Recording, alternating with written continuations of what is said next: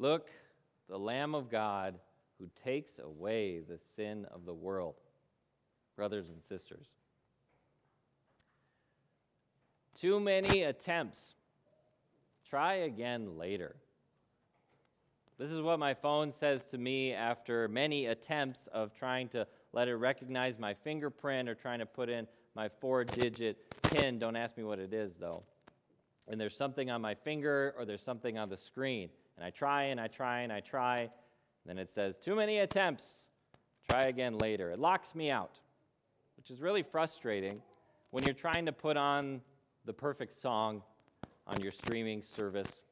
You're trying to capture the beautiful moment that I am between my kids. Too many attempts locks me out and robs me of my joy.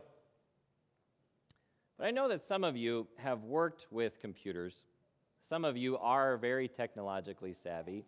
And you know that even when technology is complicated, it's still kind of simple. Your phone is looking for only one or two different kinds of inputs. And as long as you put in those inputs, you will get an unlocked phone or whatever you're looking for. It's just that if you don't, then you won't. So if there's something on my finger, it doesn't recognize my fingerprint, it's not going to open. It's not the phone's fault, is it? It's programmed to work one way. It's my fault. I wonder if the Israelites had a hard time understanding whose fault it was. Because a lot bigger difference, a lot bigger important thing than unlocking our phone is our relationship with God. And as soon as we start out life, by nature, our relationship with God is on the fritz, is going haywire. But whose fault is it? Who are we going to give the blame to?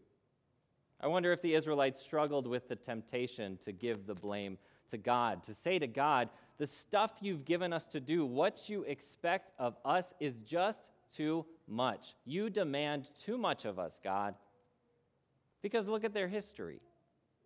The moment that Moses came down from Mount Sinai with the book of the covenant law in his hands, it didn't take long enough for him to hike down Mount Sinai than it took for Israel to forsake, completely destroy the very first commandment. You shall have no other gods. And how it was met with an obnoxious, a rambunctious display of idolatry. From the get-go, things are not looking good for Israel. And as you follow Israelite history, you know the story. They did not get really any better, did they? There were times when things kind of looked more positive, but Israel got certain kings. Those kings failed to listen to what God had to say about taxing their people, about making treaties with other nations. And eventually, Israel had a civil war and split from the northern nation of Israel, split by the southern nation of Judah. But both nations did not do that great of a job following God's commandments. Both nations were conquered by foreign oppressors and taken off into exile. None of this really worked, did it? The laws of the covenant, do this, God said, and you will be my people, and then I will be your God. Sounded great. It's just that Israel looked at what God demanded of them, and I think they probably said, God, you're asking too much. And the reason that I think they said that is because in my weaker moments, that's what I say to God. How about you? God, do you really expect me to be a servant of all? Do you really expect me to love my neighbor, even the ones that I hate, even the ones that hate me, even the ones that I don't think are worthy of my respect or my fair treatment? God, do you really expect me to be humble? Even though when I'm talking with someone and they're clearly wrong, I have to educate them. I have to show them that I'm on the moral high ground, and I have to put them in their place, don't I, God? Isn't that right? God, your laws of loving you with all my heart, soul, and mind, and loving my neighbor as myself, that's too much, God. Sometimes we get frustrated. Like dangling a 2-inch thick ribeye over a tiger in his cage, just out of his reach. Like telling your kid that he can have an Xbox, you'll buy him one if he can keep your lawn alive all summer long. The task is too hard, even if the reward is so great. God said, if you follow this law, I will be your God, and you will be my people. But we can't. In life, you have to have flexibility. We're not talking about being able to touch your toes. We're talking about mental flexibility. You meet your lunch date at Taco Cabana, but you see the sign on the front door, they are closed for maintenance. So, in your flexibility, you say, what about going to Boss Chicken instead?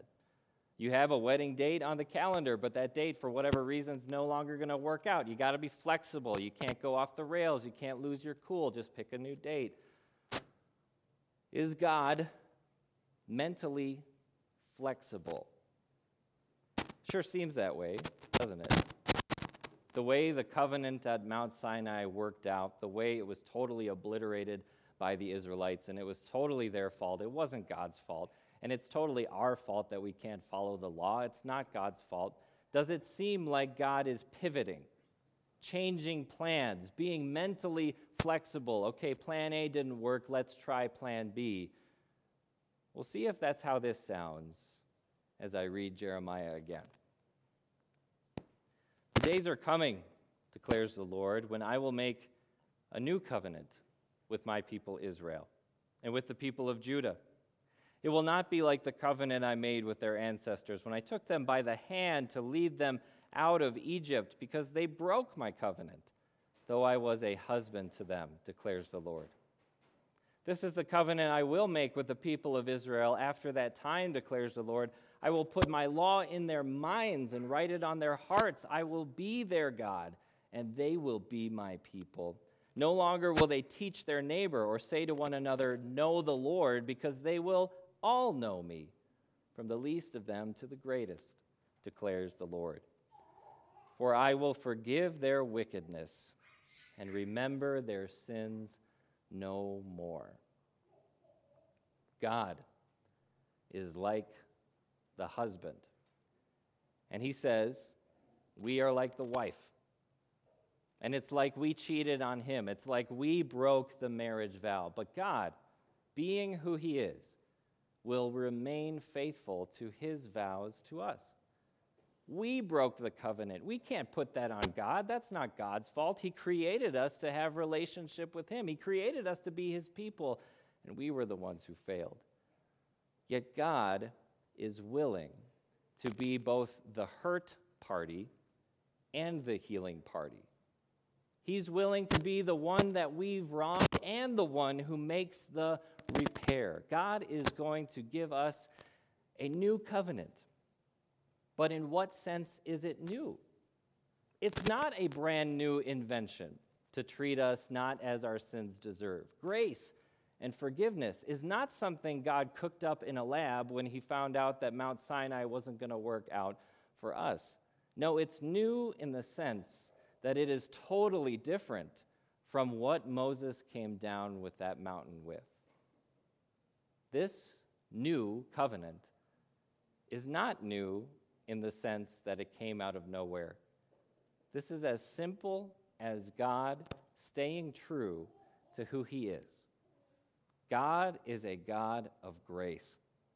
God is the God of loving the unlovable. God is the God of forgiveness. And so even though we forsook him and we sinned against him and we stabbed him in the back, he's going to take all of those mistakes and all of those sins and take them to the cross tomorrow night. He's going to crucify his own son. That's how much he loves us. That's how committed he is to you and me. And he says, I'm going to forgive your sins. I'm going to wash them away. I'm never going to remember them ever again. We human beings, we have a hard time forgiving and forgetting. You're hanging out with your buddy, and all of a sudden you remember that time he stabbed you in the back, and that hurt comes back, and you got to forgive him all over again. God's not going to do that. He's not going to wake up one day and then remember your sins and say, hey, wait a minute, and then demand punishment from you. When God forgives your sins through Jesus, they are thrown away. They're not coming back. So far has he removed our transgressions from us, like as far as the east is from the west. Because God is not just interested in your obedience to some rules. God is not only interested in what your hands are doing, the actions you are doing. That's not a relationship. If you're at work, if you're on the clock, if you're sitting in the desk at school, then all anyone can ask you is to do as you are told. That's all that they can demand from you. Because you don't have a relationship with your boss or coworkers. Maybe you do, but it's not the normal thing. You don't have a relationship with your teacher. But what about a family? Or a marriage? Or a friendship? If you told your spouse, if you told your friends that you were only being nice to them, you were only spending time with them because that's your job, because that's what you're supposed to do, that's not a relationship. And God wants a relationship with you. So he's not just coming after you for your obedience. He wants your heart and your soul. He wants to save everything about who you are. He's coming after your mind, this new covenant says. Sounds kind of like mind control. God does want to take over our thought life. He wants to be on our heart. He wants to be on our mind. But it's not brainwashing any more than me teaching you how to drive stick shift would be brainwashing. That's not brainwashing. That's giving you new information, opening your mind to new horizons. God is opening your mind to know him in a relationship way, to know him by his love. And that, brothers and sisters, is why he gives us communion.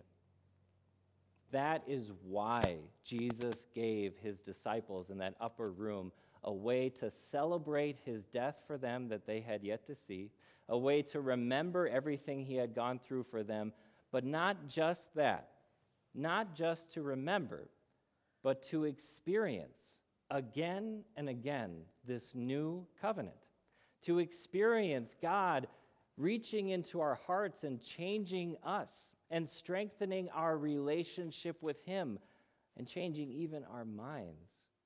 Through communion, we are communing with God himself. A good relationship, people say, is 50-50, is a partnership, but not with God. Your relationship with God is not 50-50. He puts up his half and you put up your half. No, God does 100% of the work. God did everything to make you right with him out of his love. You commune with God. You are in his family. But also, through the prophet Jeremiah, God paints this picture for us, this picture of a people who don't need to teach each other. There isn't a hierarchy of teachers and students. There's not inequality of any kind. These people, they interact. They don't have to say know the Lord because they already know God and experience his love together. They don't need to rehash old stuff, basic stuff like how many books are there in the Bible or how do you spell God's name, because they've moved on from that. They are in the deeper things together. Your faith journey with God is not just an individual thing. You not only commune with God, but as you will see visually in a couple minutes, you commune with each other. Because this picture God is painting for us through Jeremiah of a people who together know him and celebrate him and experience this new covenant kind of love, this picture becomes reality in us through Christ. Amen.